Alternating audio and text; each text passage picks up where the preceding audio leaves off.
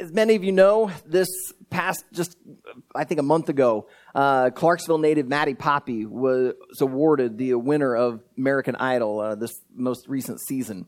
And my family and I, we tried to catch most of the performances, and we got to be honest, she was solid. I mean, she just was the most consistent of all of them, and she did a fantastic job. I really feel like she earned it, deserved it.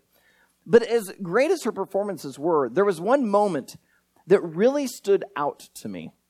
It was when she had her conversation with the show's first mentor. They brought on this radio personality named Bobby Bones. And Bobby and Maddie, it looked like they were up on a roof of some building, and they're just having a conversation. And it started to come out that Maddie has had a lot of failure in life. So much so that it really shook her confidence. And she kind of wondered, am I even really good enough to be here on American Idol? Many of us in this area, we kind of know one of Maddie's biggest, most public failures. She made it onto the show The Voice, but she didn't get a single coach to turn their chair around and want her on their team. She didn't make it out of the blind auditions. And Maddie admits that after that moment, she kind of went into a little bit of a depression. Like, she was not doing very well. And yet, here she is, yet again, on national TV, where she could be publicly rejected and be proven to be a failure yet again. Why in the world would Maddie do that? Why would she put herself into a position where she could publicly crash and burn? It's because she's a musician. Like, Maddie just can't help it. That even in her worst moments, she can't help but reach over and grab the guitar and start to write or start to sing. It's just who she is. In the Waverly newspaper, they did an interview with Maddie. And in that, she admitted that even just this past summer, she thought her dream of becoming a musician full-time was dead. And she was starting to think like, okay, so what am I going to do with my life? And yet the interesting thing is, even though she thinks my dream's done, she just continued to get gigs. And she just continued to perform. And she just continued to play and sing. So much so that her dad is seeing it. And her dad, who she calls her best friend, who she trusts immensely, says, hey, I think you should try out for American Idol. And if any of you went to the concert that she did just a few weeks ago over in Butler County at the fairgrounds, she even admitted there that when her dad said, hey, I think you should try out for American Idol, inside her head she's thinking, oh great, so everyone can just see me fail yet again. And yet she did it. She tried out, and now look what happened. She did it because she's a musician. She can't help it. It's just who she is. I suspect that every single one of you in here is similar. No, I don't mean that you're a musician who can't stop singing. Maybe some of you are, but some of you, you're saying, Aaron, I can't sing a lick. And I've stood by you. You're right, you can't. But I can guarantee there are things about you that you can't help but do because it's who you are. For instance, some of you are introverts. No matter how hard you try, no matter how much you fake it, you try to pretend you really like people, but honestly, over time, you just find yourself gravitating away. You want to be alone. That's where you recharge. That's where you feel safest. That's where you feel best. You can't help it. It's just who you are. Others of you, you're comedians. It doesn't matter if you're at work or at school, at home, in the neighborhood. Something happens, you see something, you can't help but make the joke. Even if it's just like a dad joke. Like, it's just who you are. You can't help it. You're a comedian. Some of you, you're readers. Like, you just can't stop reading, whether it's books or newspapers or blogs or even the back of a cereal box. I mean, if there's words around, you're grabbing it and you're reading it. It's just who you are. I also know some of you are incredibly generous. Like, you're givers. Like, you give financially, you give of your time, you give of your prayer, you give of your heart. Like, you're in the store and you see something and it reminds you of someone, and so you can't help but buy it and give it to them as a gift. You're generous. It's just who you are. Now, some of you right now, you're racking your brain. You're trying to think, okay, so what's the thing I can't help but do? Because you're thinking through your life, there's a lot of things I do, but yeah, I don't have to do that. Like, I could give up my job. I could stop doing that. So you're trying to think, okay, what is my can't help but do thing? Well, let me help you out. Because I do know at least one thing that you can't help but do, because it is something that every single human on this planet does almost constantly. Now, I'm not talking about sleep or eating or needing to empty your bladder. I'm talking about worship. Really, worship. You are constantly worshiping. Like all the time. You can't help it. It could be another person. It could be a thing. It could be yourself. And yes, it could be God. But you are a worship factory. You can't help but worship. Now, some of you are pushing back on me. You're saying, I don't know. I think I can stop. Actually, you can't. And we're going to see it in Isaiah 44 today. So if you brought a Bible, go ahead and open it up to Isaiah 44. If you're a first-time guest at Riverwood, we don't care if you use a paper Bible or a digital Bible. So if you've got a Bible on a phone, feel free to pull that out. If you don't have a Bible, would you just be brave enough to raise your hand, and Miguel will come and bring a Bible to you. And then we're not going to show the scripture up on the screen. So if some of you are waiting like, Aaron will show it up there. For this disciplined series, we're not showing the scripture up there. But we're going to be in Isaiah 44 today, and it's going to show us the foolishness of the things that we often worship. You see, as we're doing this disciplined series, we're looking at this topic of spiritual disciplines. And oftentimes, as we talk about these disciplines, we're going to find ourselves thinking, I should add that into my life. But when it comes to worship, it isn't something so much that we need to add to our life. Rather, it's something that we need to redirect. Because what we're prone to do is if we just drift through life, we're just going to start worshiping the people around us or the things in our lives or even begin to worship ourselves. And instead, Isaiah is going to show us that that's not what we are to worship. So before we jump into Isaiah 44, let me pray. All right, so Heavenly Father, you tell us in the scriptures that this is the day that the Lord has made. Let us rejoice and be glad in it. And so God, this is your day. Even though we are here to honor the fathers, the men in our midst, even though today during our picnic, we're going to honor the Willis family, even though there's a lot of things that we're going to be honoring people about, what we want right now, Father, is ultimately to honor you, that you be the ultimate person, the ultimate object of our affection, of our thoughts, of everything about us. And so, Father, I pray that today you would just very lovingly expose the things in our lives that we are giving so much of our heart and attention to, and that you would help us to redirect those things towards you. So, God, I ask that you be the teacher today. In Jesus' name I pray. Amen. Before we get into Isaiah 44, some of you may be thinking, okay, wait, Aaron, I don't think I am a worship factory. The reason I say that, it comes from the definition of worship that I'm running with. The definition of worship that I'm going with today is that worship is to ascribe worth. To ascribe worth. And I believe that all of us are regularly ascribing worth to things. We ascribe worth through the giving of our money, like what we give money towards to purchase for ourselves. We ascribe worth to things or people through our affections, what we give our thoughts to. And sometimes it's worshiping these things, but sometimes we're using these other things to, in a sense, worship self. We're trying to, in a sense, saying, I deserve this. I'm ascribing worth to myself. So, for instance, if you see a really fancy car just fly by you on the highway, and you're thinking, whoa, I'd love to have that. You're ascribing some worth to it. So you, in a sense, are worshiping it.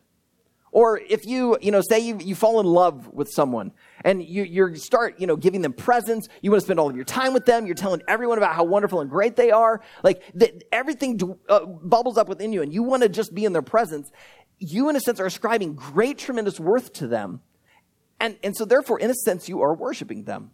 And by the way, I think this is natural. When God created Adam and Eve, he made them to worship. It's just that originally they were to worship, they were to ascribe worth to God. But when sin entered into the story, it broke the image of God within us, but it did not eliminate that part of us that wants to worship. Instead, it twisted it. And instead of worshiping the Creator, we began to worship the created. And we begin to worship the things of this earth rather than worship the one who created the earth. And that is foolish. And that's what Isaiah shows us here in Isaiah 44. Join me in verse 14. In verse 13, Isaiah starts talking about a carpenter. I want you to hear what this carpenter does. Isaiah 44, verse 14. He cuts down cedars, or he chooses a cypress tree or an oak and lets it grow strong among the trees of the forest. He plants a cedar and the rain nourishes it. Then it becomes fuel for a man. He takes a part of it and warms himself. He kindles a fire and bakes bread. Also, he makes a god and worships it. He makes it an idol and falls down before it. Half of it he burns in the fire. Over the half he eats meat. He roasts it and is satisfied. Also, he warms himself and says, "Aha, I am warm. I have seen the fire." And the rest of it he makes into a god, his idol, and he falls down to it and worships it. He prays to it and says, "Deliver me, for you are my God." This whole section right here that Isaiah is writing, it's just dripping with sarcasm and mockery. Like Isaiah, it's almost like he's just sticking his hand to his forehead going, "Oh, guys, can you believe this? That this carpenter would take a piece of wood, use half of it to make a fire in which he can bake bread, stay warm, and the other half he carves into a little image that he then bows down and worships. This is foolish." And I suspect that most of you here today would be saying the same exact thing. Like, yeah, that really is pretty foolish. I suspect that if I came to your home, I would not find a little carved stone or wooden statue on your fireplace mantle that you come and bow down to every day, that you leave food in front of, that you pray to. I think most of you, that's not who you are. That's not the world you live in. That majority of America does not worship that way. And so a lot of us in here are going, yeah, I guess that is really foolish. I mean, like a piece of wood that can be made into a dresser, also then made into an idol. Like, it doesn't make sense. You're right. This is foolish. And yet, you and I have foolish idols too. Our idols, they may not be made of wood or stone, but some of our idols are made of metal. They're made of light. And they're made of flesh. Let me give you some examples. If you plaster your garage with posters of a particular car, and you make the cover page of your Facebook page, the cover image, that particular car, and you go online and you participate in forums talking all about this car, and you're actively saving up money, you have a special bank account just so you could eventually purchase that car, and all you can think about is envisioning yourself inside of this car and thinking of what everyone's going to think about you once you're driving this car. Guess what? You have a god of metal. Your God is that car. You're seeking to find all of your joy, all of your satisfaction in that God. Maybe for you, your God is sports. It could be something like baseball or golf. It could also be something like hunting or fishing. And because this becomes your world, you ascribe so much worth to it that when your team wins, you are celebratory. And when your team is doing awful, like my Kansas City Royals, it ruins your day, your week, your life. Or when you go out and you bag the big game, man, you are on top of the world. But when you come home empty-handed, man, everyone better just stay away. And then this doesn't even get into the money that we're spending on purchasing tickets or purchasing equipment, or getting all these things. And then the amount of time we give into this, whether it's watching it on TV or live in person or out in the field so that we can participate. We give so much to this. And suddenly we discover that our God is really flesh. It could be a human, an athlete we really admire. It could be the deer or the fish that we're seeking to catch. That this becomes our God. Some of us, our God is entertainment. We bow down before these TVs, or we huddle up in intimacy with our phones. And we've got the controllers in our hands playing the video games, and we give inordinate amounts of time into this. We will binge watch an entire season in just a couple of days. We'll spend hours playing a particular video game just so we could get to certain levels and then be able to brag to everyone else about what we've achieved. And then we go and spend more money buying bigger TVs or faster phones, or we even will go and buy the headphones or a better sound system just so we can be more immersed in the presence of our God. And suddenly we discover our God is actually made of flickering light. Or for some of us, our God is a substance. We take this particular substance and we ingest it into our body to feel a certain way. Because without it, we start wondering, am I okay? And so we start making this our God. We start giving bunches of time into it. We start giving bunches of money into it. And some of us, we know that this God is not a good God. This is a cruel God. That this God has not given us the freedom that it promised. Instead, it's actually enslaved us and entrapped us. And some of us, we're trying to find our way out of this God. We don't want to worship it. And yet, we find ourselves in that tough moment. Suddenly, we find ourselves crawling right back to it. Just hoping for that one little moment where we will feel whole and complete. We can ignore the brokenness, even though we know that afterwards we're going to be washed with guilt and shame. And this could hurt our jobs. It could hurt our relationships. And yet, just for that little moment, we come to worship. I could go on. You could make your job a god. You could make your spouse or a significant other an idol. You could turn one of your kids into an idol. You could even turn a place into an idol. Now, don't mishear me. I am not saying that these are bad things. No, many of them are really, really good things. It's just when you take a good thing and you make it an ultimate thing, now it's a bad thing. If you are ascribing worth to it and it is ascribing ultimate worth, now it's become your idol. And that is foolish. Isaiah wants us to see, rather than worship something that's been formed by humans, how about we go and worship the one who formed humans? Skip down to verse 21. Isaiah 44, verse 21. Isaiah is writing to the people of Israel as if God himself is speaking directly to them. Remember these things, O Jacob and Israel, for you are my servant. I formed you. You are my servant. O Israel, you will not be forgotten by me. Now, I believe that even though God wrote this through Isaiah to the ancient Israelites, this could be said to any human because God created humans. And so therefore, God is saying, I formed you. So you should not be worshiping these things that other people have formed. You should be worshiping the one who's actually formed those who could form these things. He's trying to redirect them. Rather than go and worship the carved idol, rather than worship the car, rather than worship your job, rather than worship your bank account, rather than worship some famous person, rather than worship this person that's in your life, rather than worship yourself, turn away from those things and worship God. Because those things pale in comparison to God. I mean, look what he says in verse 22. I have blotted out your transgressions like a cloud, and your sins like mist. Return to me, for I have redeemed you. Let me ask you, which of your idols has ever blotted out your transgressions? I mean, tell me, which car? Or which of your children? Which of the jobs you've held? Which check was it that actually made your sins disappear like a mist? Which of the beer did you drink? Which of the episodes did you watch? Which of them actually truly changed your life? None of them.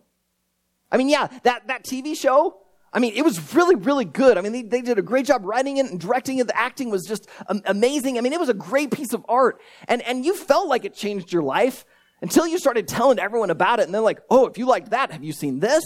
And now suddenly you're onto something else. And suddenly your God, it pleased you for like, what, maybe 6 weeks? And now you're onto something else. But it didn't change your eternity. Or you got all wrapped up in your new shiny phone. And you became almost like Gollum, in Lord of the Rings, my precious, and you give all of your attention right here. And then suddenly, Apple and Samsung have the audacity to put out a newer, faster version. Suddenly, this one isn't so cool. I got to have it. So, you're selling it on Craigslist just so you can go and afford the next thing. Did it really change your life? Did it blot out your sin? Did it redeem you? No, it probably entrapped you. It probably took you away from your family at times, probably kept you from accomplishing the certain chores you wanted to do or to read the certain books that you felt like you should read. It probably kept you from some of the things that were higher on your to-do list, but because it, in a sense, became a god, this is where you thought you'd find your joy, it actually entrapped you. Idols make lousy gods. They can't do it. They cannot blot out your transgression. They cannot redeem you. They cannot give you the healing to the brokenness inside that you are seeking. They claim they can, but they will fail every single time. Only God can forgive. Only God can redeem. Only God, who created you, went and died in your place for your sins, rose again from the dead, and now has a plan for you. He alone is worth us ascribing ultimate worth to. And he deserves to be worshiped. Notice what Isaiah says next, verses 23 and 24. Sing, O heavens, for the Lord has done it. Shout, O depths of the earth. Break forth into singing, O mountains, O forest, and every tree in it. For the Lord has redeemed Jacob and will be glorified in Israel. Thus says the Lord, your Redeemer, who formed you from the womb. I am the Lord who made all things, who alone stretched out the heavens, who spread out the earth by myself. Because God is the one who has done these things, it should cause us to burst forth in praise, in worship. Notice in verse 23, Isaiah first starts talking about nature. God created all of this created earth. And so this earth, it breaks forth into song. It shouts, it rejoices. I mean, he's talking mountains and trees. Well, we all know that they truly can't. What he's saying is, hey, take your cue from the earth. This created order, it worships the Creator. So you, as a created being, should worship the Creator. And that's what it gets there into 23. It's God who formed you in the womb. It's God who made all these things. He's the one who's formed these things. He's the one who blotted out your transgressions. He's the one who sent Jesus to the cross for you. He's the one we should therefore worship. Now, maybe you're sitting there thinking, okay, but Aaron, what do I do when I see a really gorgeous sunset? Do I not exalt for a moment? What if one of my children does something really great or they make me laugh? Can I not celebrate that? Like, what if my team scores the winning goal? Should I not cheer? No. I think you should. I think you should enjoy those moments. But rather than finding the ultimate satisfaction in that moment, I think you need to let that moment be like a train switch. And it actually redirects you to God. Turn this into a trampoline that bounces you, rebounds you back to the Father. So let me give you an example. You go to a restaurant, order a meal, you take that first bite, and it is awesome. I mean, we're talking like eyes closed, slowly savor it in your mouth type of awesomeness. Like you are blown away. Many of us in that moment would be tempted to worship the food, to find our joy and our satisfaction in that moment. Instead, turn it into that conduit. Make it the train switch that switches you to worshiping God. Instead of just exulting in the food, thank God for the taste buds that allow you to enjoy this. Thank God that he created the animals and the plants that could be used to be put together to create this. Thank God for the talents and the wisdom that he gave to the chef who came up with this. Thank God that you have the income to afford this meal. Thank God that you have the time to sit there and enjoy this meal. Instead of just exulting in the meal or thinking, I deserve this, and it becomes about you, allow it to redirect your heart to God. Rather than worship that which was formed by man, may you now worship the one who formed man. Or what about when you fall in love? You meet a special someone, and all you can do is think about them. You like how they make you feel. You want to give them gifts. You want to just be in their presence. Rather than worship them, you worship the one who gave them to you. You allow them to be this conduit. And you thank God so much that he created another human being on this earth who understands you the way you are, that you feel so comfortable with, the conversation can just flow, that you feel so safe with. You just begin to let that person drive your heart to God. Let them catapult you into worship, ascribing ultimate worth to the Father. I think that's what the spiritual discipline of worship is about. It isn't worshiping the things of this earth. It's redirecting our heart to worshiping the one who created the earth. So let me put 3 things on this just to help you out, just to give a little bit of clarity. Number 1, this is going to take some practice. All right? So some of you've developed habits and ruts where it's so easy just to return back to one of these other idols. Like you don't even realize you're doing it. Now what's going to happen is you may have a moment where you start drifting into it, and suddenly the Holy Spirit's going to say, hey, hang on. You're making this a god. This is becoming an idol in your life. Instead of beating yourself up, going, oh no, I failed. No, instead, thank God for opening your eyes and allowing you to see what this truly has become in your life. All right? So give yourself some grace. This is going to take some practices. This is a spiritual discipline. Right? But along with that, I think the spiritual discipline of worship can be very unique. I almost think there's like pathways that we can, in fact, Gary Thomas wrote a book called Sacred Pathways, where he talks about 9 different pathways for people to connect with God. I think just as we have a wide variety of personalities and backgrounds here, I think there could be a wide variety of ways that you connect deeply with God. For some of you, it might be music. And so what you need to do is turn off maybe just the regular music you've been listening to and find Christ-centered biblical lyrics that are going to just help you exalt God and think about the cross and what Jesus has done for you. And maybe if you play an instrument, you need to pull out your guitar. You need to sit down at the piano. You need to find chances to just sing. Let God use this avenue of music to cause you to ascribe ultimate worth to him. Some of you, it's nature. And so what you need to do is, instead of just sit at your desk at lunch, you need to go outside on a walk and go pray. You need to just get away. Like on a Saturday morning, just go out to Cedar Bend Park or Harry Woods over near Clarksville. Just get away into nature and just pray and talk to God. Some of you, it happens through conversation. You need to sit down with some people and talk about Jesus. So that's why I encourage you this fall, when we restart up our growth groups, get in one. Maybe you need to invite someone to connect with you. Do breakfast together, once a month or once a week. Do lunch. Connect over Skype. Find someone who's going to intentionally help you follow Jesus. Because they're probably going to be able to help you see, are you making that an idol? Instead, let it redirect you to the Father. All right, so give yourself some grace. It's going to take some time. It's going to take some practice. But also allow God to help you find that unique pathway. And then the third thing, some of these things, they're not going to be able to be that conduit for you. And so what you're going to have to do is you're going to have to actually eliminate them, because they're not going to direct your heart to the Father. They're actually going to become an obstacle for you to the Father. For example, some of you will be able to sit down with a glass of wine, enjoy that, and you will be able to worship God and just thank him for the fruit of the vine. Some of you, though, you can't even have the one glass of wine, because the one will turn into 12. It becomes an obstacle to you. And so for you, you've got to eliminate it. All right? Or some of you, you've been using your computer to find certain sexual satisfaction, and you're going to probably need to eliminate it. Sex is a beautiful gift from God, designed for a husband and a wife to enjoy together, and it can be a conduit for them to worship God. But when you start taking other people's bodies who aren't your spouses and using it for your own sexual satisfaction, you're either worshiping them or yourself, and it's not taking you to the Father. And so it means you're going to have to eliminate this out of your life.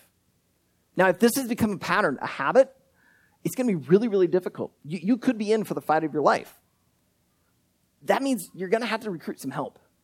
First of all, God's already given you the Holy Spirit. If you are a Jesus follower, it tells us that God has baptized you in the Holy Spirit. You've been sealed with the Spirit. You now belong to God. So because you have the same power that raised Christ from the dead now dwelling in you, you're not going to fight this alone. Because I can guarantee you can't fight this by yourself.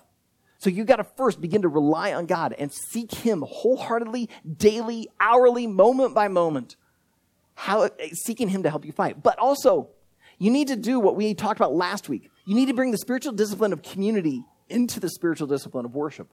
You need to invite some others into your life who are going to help you in this battle. Because if you try to go it alone, you try to fight it by yourself, guess what's going to happen?